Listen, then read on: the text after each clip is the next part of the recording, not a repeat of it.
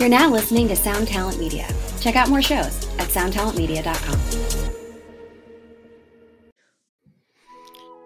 Welcome to us talking about our podcast for a minute. What's the name of that podcast? That's Axe to Grind, and right now you're going to be getting a little taste of it, right down to the shaky microphone and all. And my name's Bob. And my name's Patrick, and usually we're joined by Tom. Tom's the best. Tom has a real grown-up job that requires him to be at work, but we talk about decidedly not so grown-up things like hardcore music and things that people that like hardcore music tend to like. So that could be the latest shows, revisiting classic material, talking about the new classics, all the little dorm room nonsense that you imagine from niche music podcasts that you either love, want to love, or hate. Yeah, imagine all the emotions that you have towards a genre that has impacted your life, and then condense them down to an hour to 2 hours a week. So triangulate your speakers, think about jumping off the bed, singing along, dancing like an idiot, and listen to Axe to Grind podcast. Welcome to In the Key of Change Chats. Today's chat is with Chase Atlantic from Vans Warped Tour. Let's give it a listen because it's time for a change. This is Jackie and I'm here with Chase Atlantic. We are on my very last stop at Warped Tour. You guys are coming up on the very end. More importantly, coming up on a day off. What keeps you going on these? No, you don't even have a day off? No day offs. No. We're going straight to Chicago for Lollapalooza. Oh my goodness. So yeah, you guys are kind of like festival experts, I feel, at this point, between Bonnaroo and Firefly. I feel like this festival has made us festival experts. We started festivals 2 months ago, and we've probably done a million since then. You've played all the really big ones this year, and you're about to play Lollapalooza. I feel like that checks off like every festival. Pretty much. We just have to do Coachella and Tomorrowland. Burning Man. Okay. Three. So you have goals for next year. That's fine. How do you go about choosing your set list for a festival like Warped Tour versus Lollapalooza? Is it different or is it the same? Warped Tour is 25 minutes. It's short. Sorry, class. It's short and it's a lot heavier. We go a lot harder with the sets. Yeah, you have to kind of gauge the situation, the environment that you're in, and then you can kind of select what you think will work. Like, we had a few different songs at the beginning of the tour, and we kind of switched it up and found out what works the best.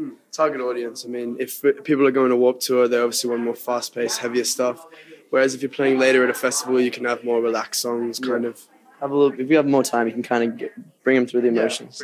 This is just like 25 minutes. Like, here's everything good we got. So just hit them with it. Yeah. Hit them with it fast. Hit them with it. I was gonna say, as I've seen your lives that you do, you just pack it on, tons of energy. How has Warped Tour prepared you for Lollapalooza and the rest of the year?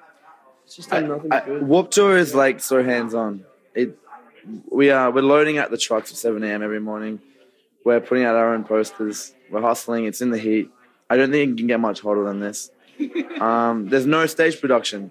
We've learned to have to be entertaining for once on stage. Yeah. No lights. No lights. No sound check. It's all you have 15-minute changeovers instead of 45 to an So hour. I feel like this tour has prepared us for anything that life throws at us. We're doing the worst of the hard work now. So everything should be easier from here on. That's the goal, right? I hope so. Yeah, we're doing something wrong. I think it'll be easier. You guys recently released Tidal Wave. How is that an evolution from Metal About? Oh, I mean, it's a fair Same song. It's the same song. We just copied the formula. No, so it's been a few years. It's been between the two songs. So we kind of we had like a little new wave of ideas coming in. It's funny that I say wave, tidal wave, coming like at the very beginning of this year. And we kind of just sat in the studio. We had like a week off or something, and we came up with a few songs, and Tidal Wave was one of those songs. And we thought it would be a good song to kind of introduce the fans to while like kind of transitioning, because we're always working on our sound consistently. So we kind of want to transition, but give them something that was still Chase Atlantic-y, but a little bit new school. You know what I mean? It was something that we could only release two at the time because of business ventures, and it was just something for the fans that they knew about us, and I felt like it was very Chase Atlantic. Music singles are important, but so are just like, what's your favorite song on the album that you might not release as a single, but is kind of your personal favorite? I mean, we're probably not going to release any of the songs from the album as a single. We're like constantly working on new music. We have a studio in our bus, so we've made a few new songs on this tour even. when we found the time, which is pretty difficult. But yeah, we're constantly just making music. That's like a good sneaky way to get maybe an insight on a new song. The Nothing? The Potential new album. song for the new album. all of them. yeah, we work on a lot of music, so we probably won't revisit old stuff. Like we're just gonna release new shit. Yeah.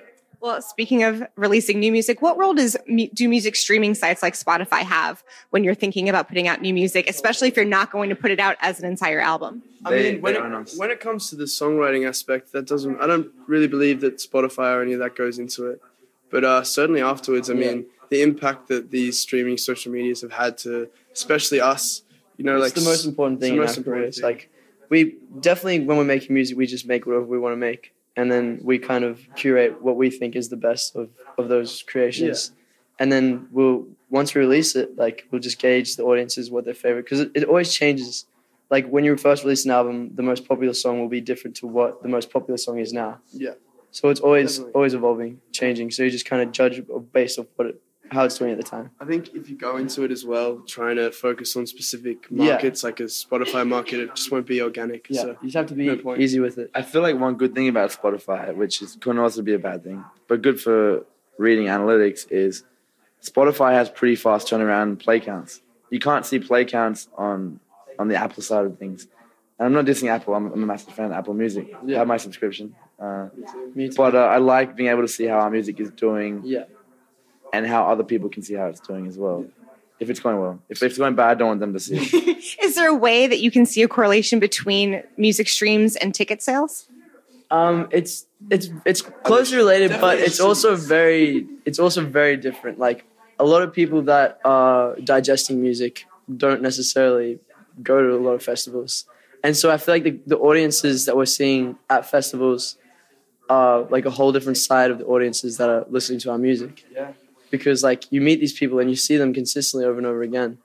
And then the people that are on the internet, like, they don't see in real life, they're still, like, it's like two different worlds, you know what I mean? But they all kind of meet in the middle at some point. And so you've got finishing up Warped Tour, Lollapalooza, and then I think you have a European tour coming up? Yes, correct. And a couple of European festivals. Yes. We're doing our first UK appearance. So lots of festivals, perhaps new music in the future. Stay tuned for much more from Chase Atlantic. This is Jackie, thanks to Chorus FM and In the Key of Change. Well, hey friends, my name is Zach Lupetin. You may know me from the band Dust Bowl Revival, but I also host a music discovery podcast called The Show on the Road. For the last 5 seasons, I've been able to dive deep and have intimate chats with folks like the Lumineers, Ani DeFranco, Wolfpack, Keb Mo, Lake Street Dive, Bela Fleck, and more. So guess what? After 150 conversations with some of my favorite songwriters from around the world, we are bringing brand new episodes to the Osiris Network. New interviews and intimate acoustic performances will be coming at you this summer. And which episodes are coming next, you ask?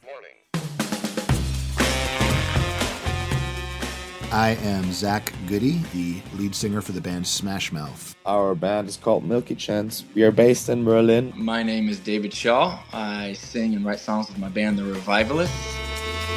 Trust me, these conversations go some wild places. So subscribe to The Show on the Road on Osiris, and we'll see you soon.